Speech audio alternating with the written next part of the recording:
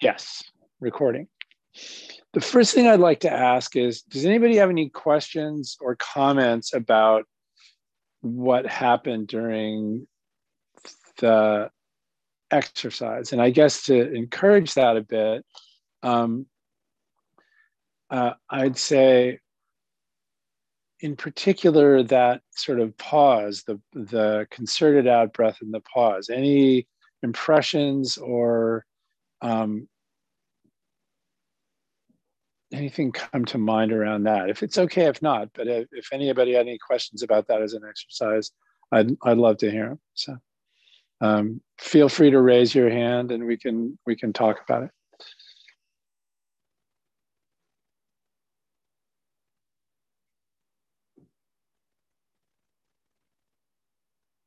All right.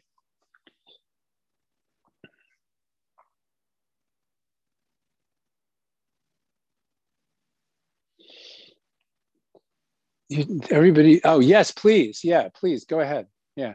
I think you can unmute yourself, I'm pretty sure. But anyway, go for it. You had to be unmuted. I just had this is not a functional question, but I felt tension in that area both at the sort of peak of my inhale as well as the exhale.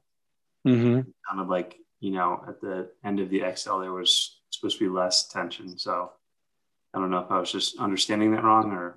Well, no, here's what I'd say. So the intention of the exercise is to keep a little bit of tension in your hara through the out breath, right? And even right down into the bottom of the out breath, right? And then when your diaphragm signals to you that it wants you to breathe in, to keep your attention there, but you don't have to work so hard at keeping tension in your hara, right? So you can allow the breath to just flow freely through the body. But the truth is, the tension in your hara doesn't hinder your breath. So it's really okay. It doesn't really matter, actually. But the way I usually do it is I kind of keep that tension there until the breath is all the way out. I wait till the breath wants to come in, and then I kind of let it go for a second. And then kind of reassert it and hold it as the breath breathes out. Does that make sense, or what do you think? No, that's really helpful. And I've never heard the term hara before. So it's literally just right below your belly button is kind of the area you're. Well, below your belly button and in the middle of the body. What it feels like to me is like the very bottom of your diaphragm. There's this sort of group of muscles that you can kind of sort of control. You can sort of tense them or relax them, and they get entangled with the muscles in your pelvic floor. But it's if you ever do yogic ujjayi breathing, it's the lock that people use while they're in that and a lock in the throat, which we don't use sitting zazen, actually, that people use to kind of hold the breath in kind of this space and control it in this space, basically. And it's a component of martial arts practice, Tai Chi, and zazen, right? So anyway, so it's useful to kind of know about. And actually, I had this experience once where Paul, my teacher, Paul Haller, invited a Rinzai teacher who was also a Kendo master to Zen Center to give a week-long workshop, more than week-long workshop, just in the development of an awareness of the hara in breathing. And it's amazing if you do that. It really is remarkable. Like what I noticed for me, probably told this story before, but when I went into this workshop, I was sitting a lot of zazen. I was still kind of playing a lot of live music, and I was also ramping up a lot of sitting at a desk, pounding away on a computer. And so my shoulders and arms and hands were all just like tingly and weird, and would go numb and unnumb and so on and so forth. And we do these exercises for like 45 minutes or something like that. And at the end, my muscles would feel all like soft and fluid and warm, and all that stuff went away. It was amazing, actually. And over time, you just sort of incorporate it into your practice in life, and it's pretty beneficial. So I would say it's worth looking at if you have a chance, right? So any other questions or comments? Good. So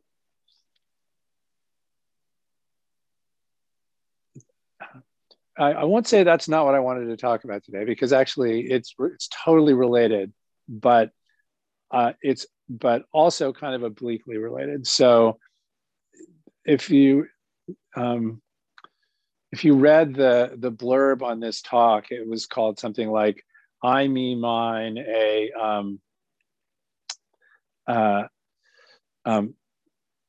helpful guide to self-construction, or something like that, or a helpful and detailed guide to self-construction. And here's how it works, and here's how it relates to the thing that we're just doing in this exercise, right?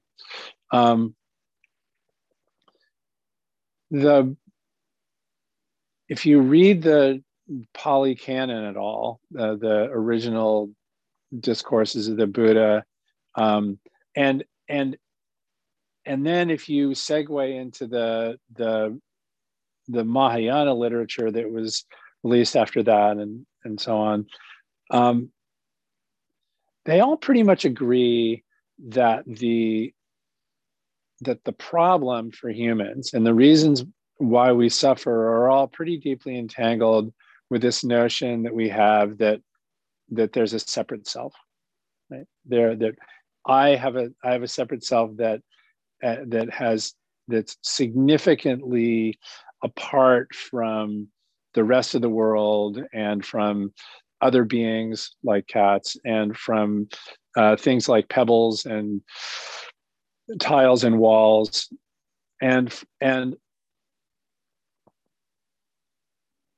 that causes a tremendous amount of trouble. And you can see how that causes trouble, right? So not only do we imagine ourselves as having a separate self, but we also invest that self with importance and power and attention and so on. And not surprisingly, since that separate self is the focus of a bunch of pretty powerful gifts that we've been given by really evolution, right?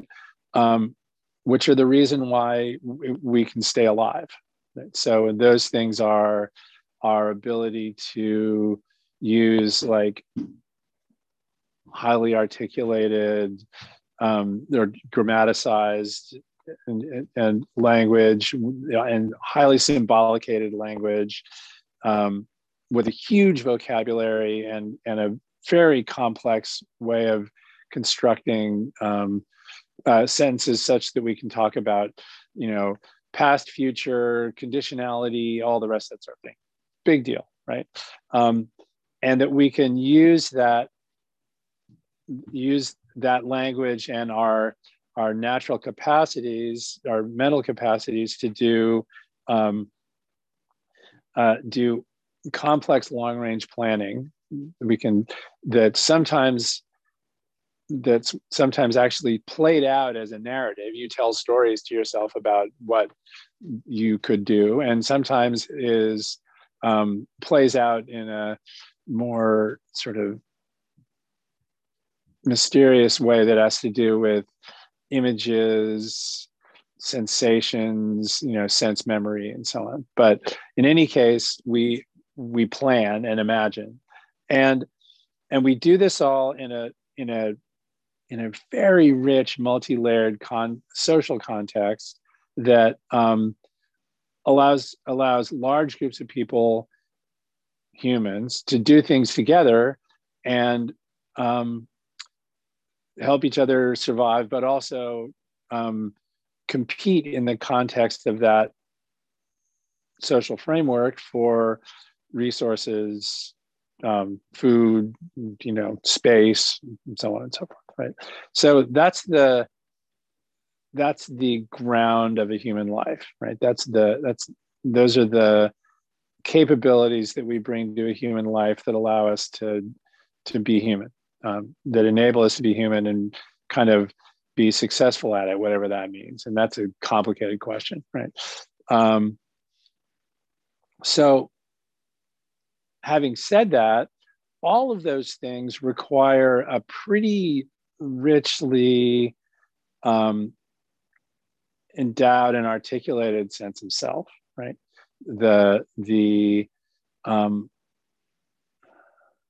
ability to speak at very least requires the notion of a speaker and a spoken to, a listener, and a an overhearer, and all the rest of that sort of thing, right?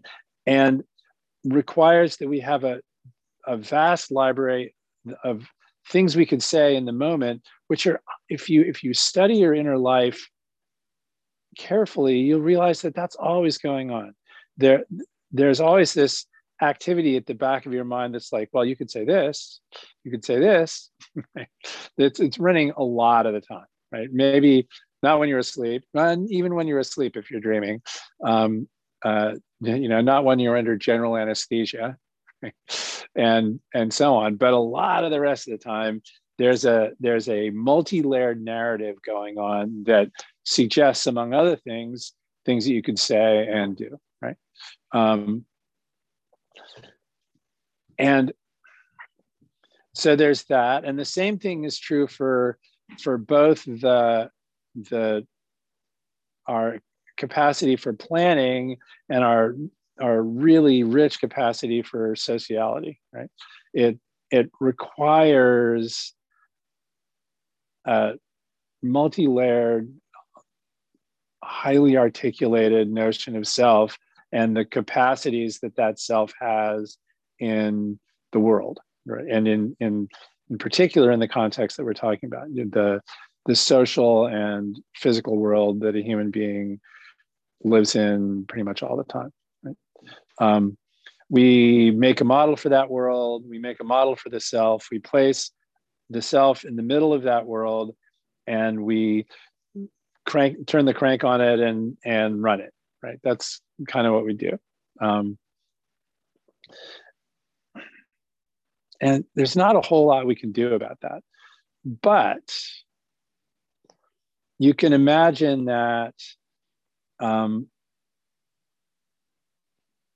it doesn't take much imagining, because we're all familiar with it, to notice how that causes conflicts, right? So the one of the underpinnings or drivers of that mental activity around construction of the self is our emotional life. That assertions about the self and the activities of the self are almost always underpinned with strong emotion, negative or positive. And in the social context that goes along with that, those strong emotions are the obvious ones. They can be pleasurable agreement, sense of communal connection, or they can be anger and frustration. They can be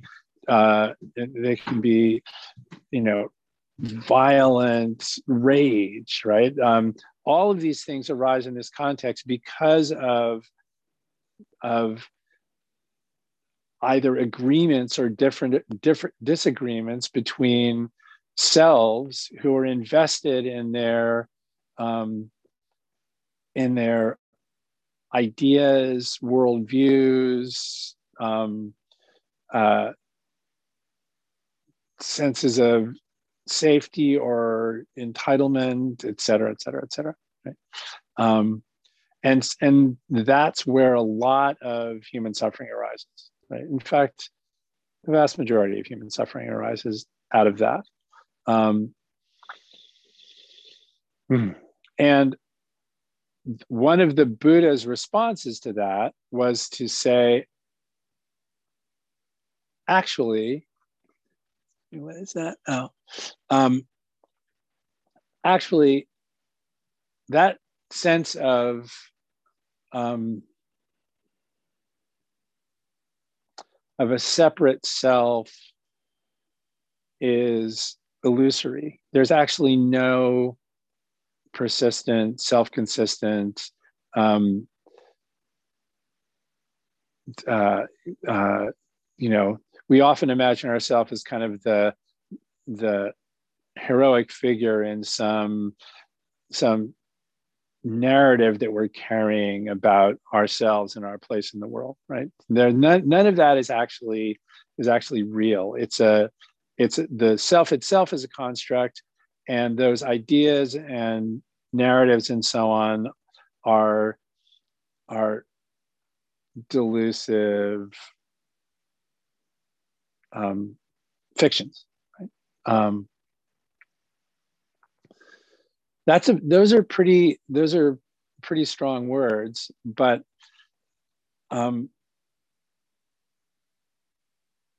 if you look at it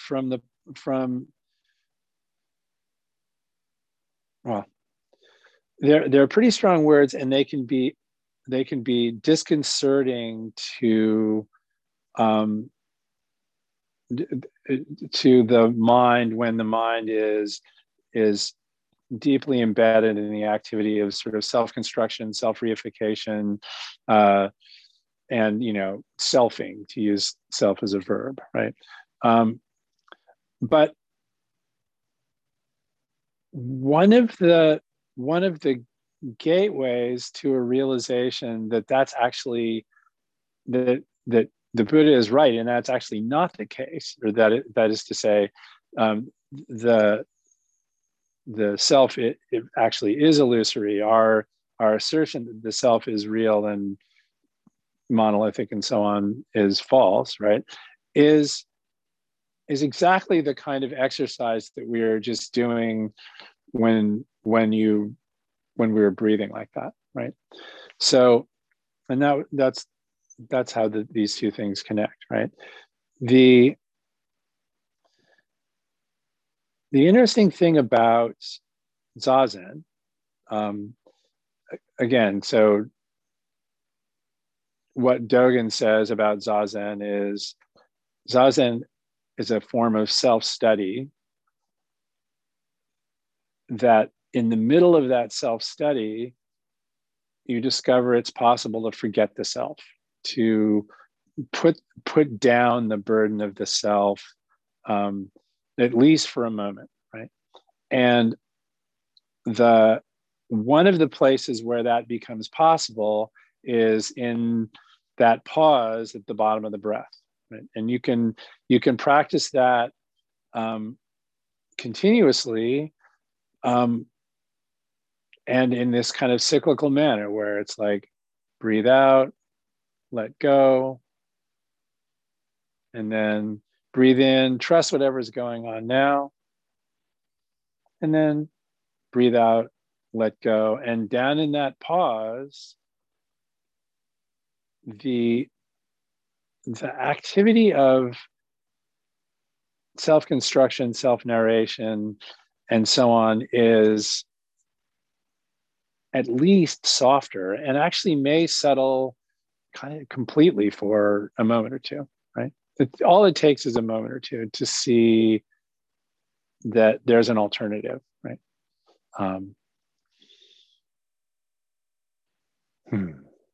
And what is that alternative to exactly, right? I mean, obviously, from the conventional point of view, and from the point of view of the sort of relative mind, the notion that we have a self is pretty well developed, right? And even from the other point of view, from the point of view of that sort of spacious,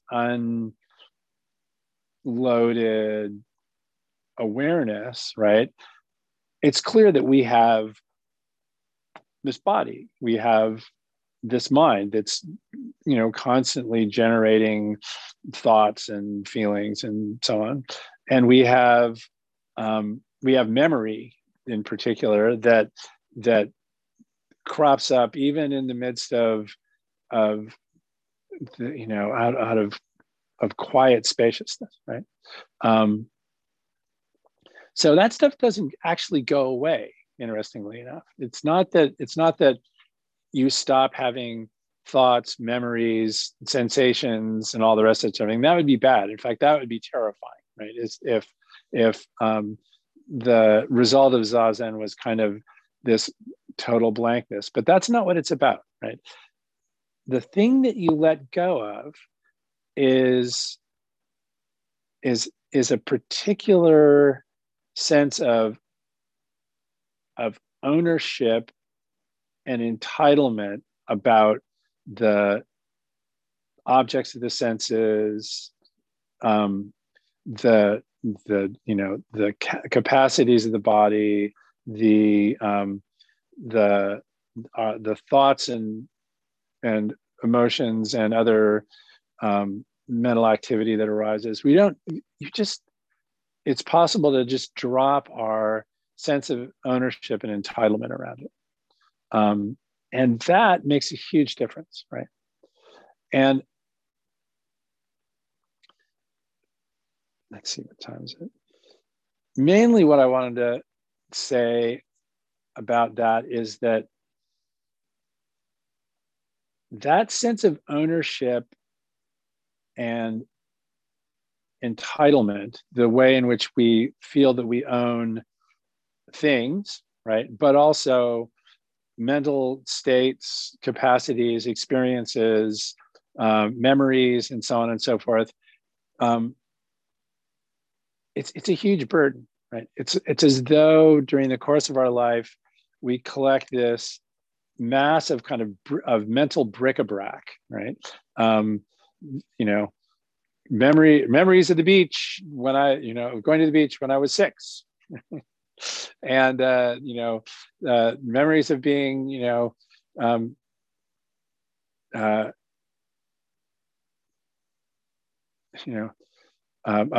of loving in vain the first person I loved in high school, and etc. All of that, right? We think of those things fundamentally as our own, right? And our language is full of this sort of assertion, right? We say it's my idea, right? We say it's my memory. We say this is my cat, right? I've stopped saying this is my cat because he's clearly his own cat, but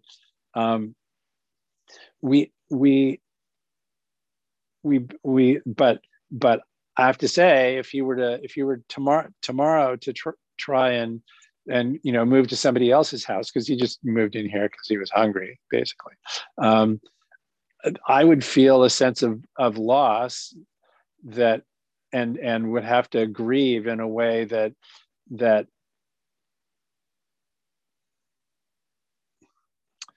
could only result from being parted from something that I have a certain sense of ownership and entitlement of.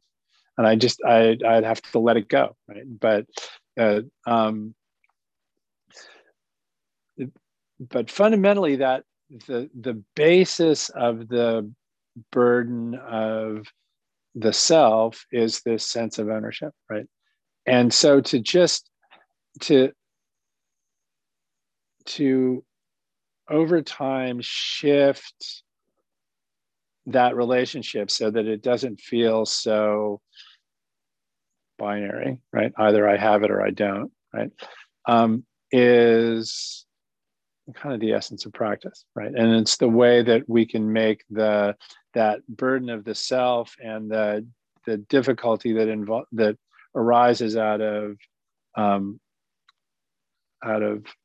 our insistence on a separate self, settle and become less problematic, less of a driving force in our lives, right? So Does anybody have any questions about that before we move on? I had a couple of questions that we could also talk about in a group context or a small group context. But does anybody have any questions about that? For now, I think you can just unmute. But in any case, raise your hand if you like. Go ahead, Reese.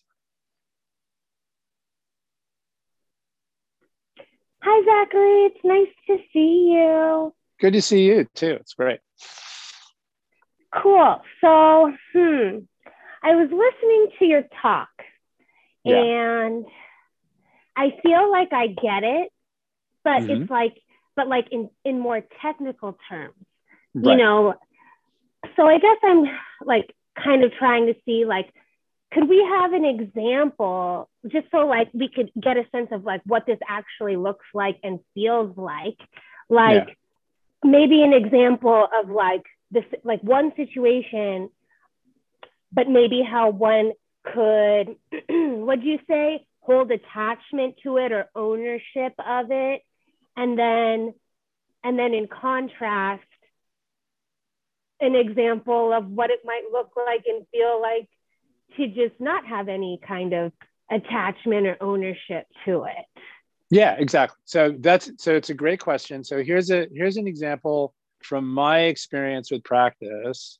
I think I've probably told this story before, but so a number of years ago, on successive years, I did winter retreats at Tassajara, and the first one was this very sort of powerful, moving experience. There was a lot of things about the practice period that were pretty ferocious. The weather, the practice, the group of people there were very intense, and the people I was sitting with were very intense. And I had some really, really, well, all I can say is intense experiences. I hallucinated being swallowed by a giant fish late at night while sitting zazen in the zendo with a bunch of people, and I got such a adrenaline rush from it. I mean, literally, I was sitting there, and all of a sudden, I dropped into this full body hallucination where there's this giant fish swimming around in this deep, vast pool with me, and he went by me. I could see his eye was about this big, right? And he sort of went by, and he went way out, and he turns around and he comes straight at me, and he opens his mouth and just goes clomp like that. And I had this like, I was like, ah! Right? And I went back to the cabin at the end of the evening to go to sleep. My hair was still kind of standing on end, right? I mean, it was really, really, so it was really, the whole thing was a very intense experience. And then the next year, I went back to Tassajara, right? And I got about halfway through the retreat, and I was like, wow, I'm really struggling, and I'm not liking any of this very much. And I kind of settled and watched it, and I realized what was going on was that somewhere deep down inside, I had planted this expectation that I was going to recreate some form of that really intense, powerful experience again, like my retreat this time was going to be like the last one, So, and what did I just say? I said my retreat, right? That's right. And I said my experience, right? It's like I had this notion that I owned that experience, and I was even kind of somewhat entitled to it, and that I was frustrated and annoyed that it wasn't happening again, right? And all it took was that recognition, and then all of a sudden it seemed absurd, and it was kind of easy to let it go. And interestingly, the retreat thereafter was marvelous and delightful in its own way. It just didn't involve being swallowed by a giant fish, right? So that's an example, and the reason I use that example is that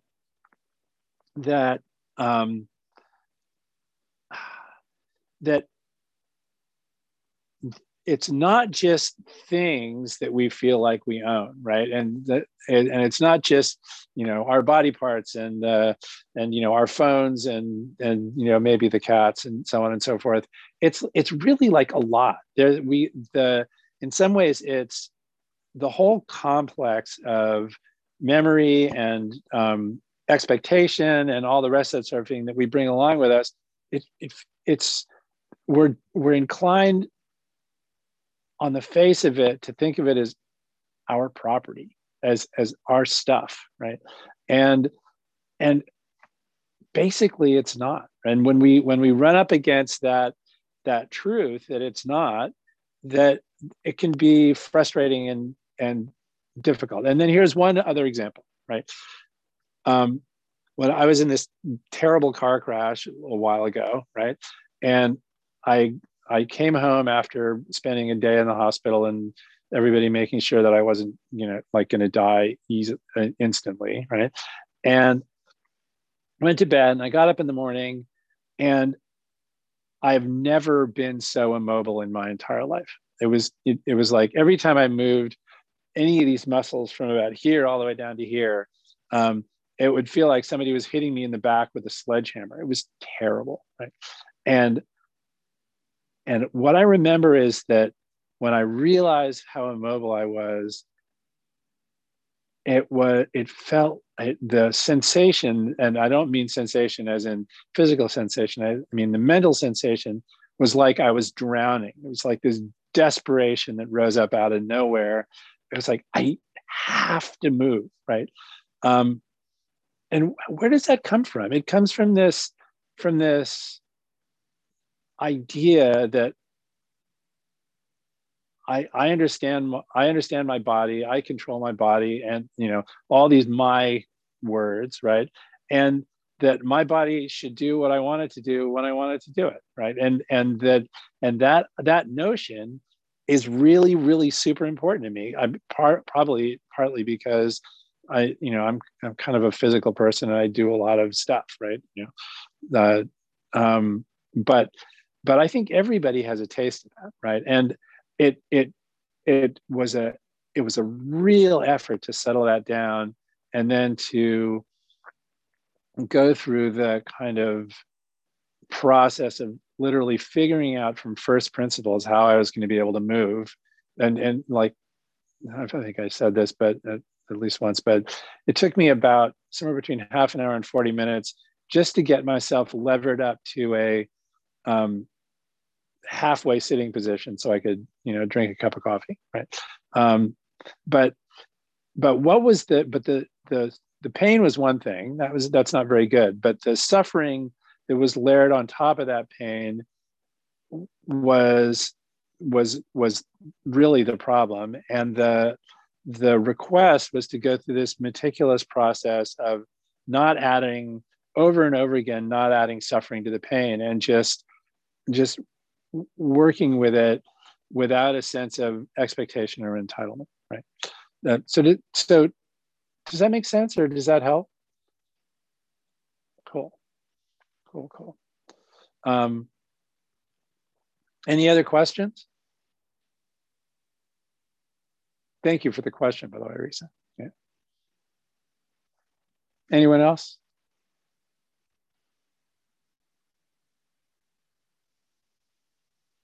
Well, okay. So there's the way I read the screen right now, there's 9 of us. I'm going to put some questions in the chat, and maybe we can break up into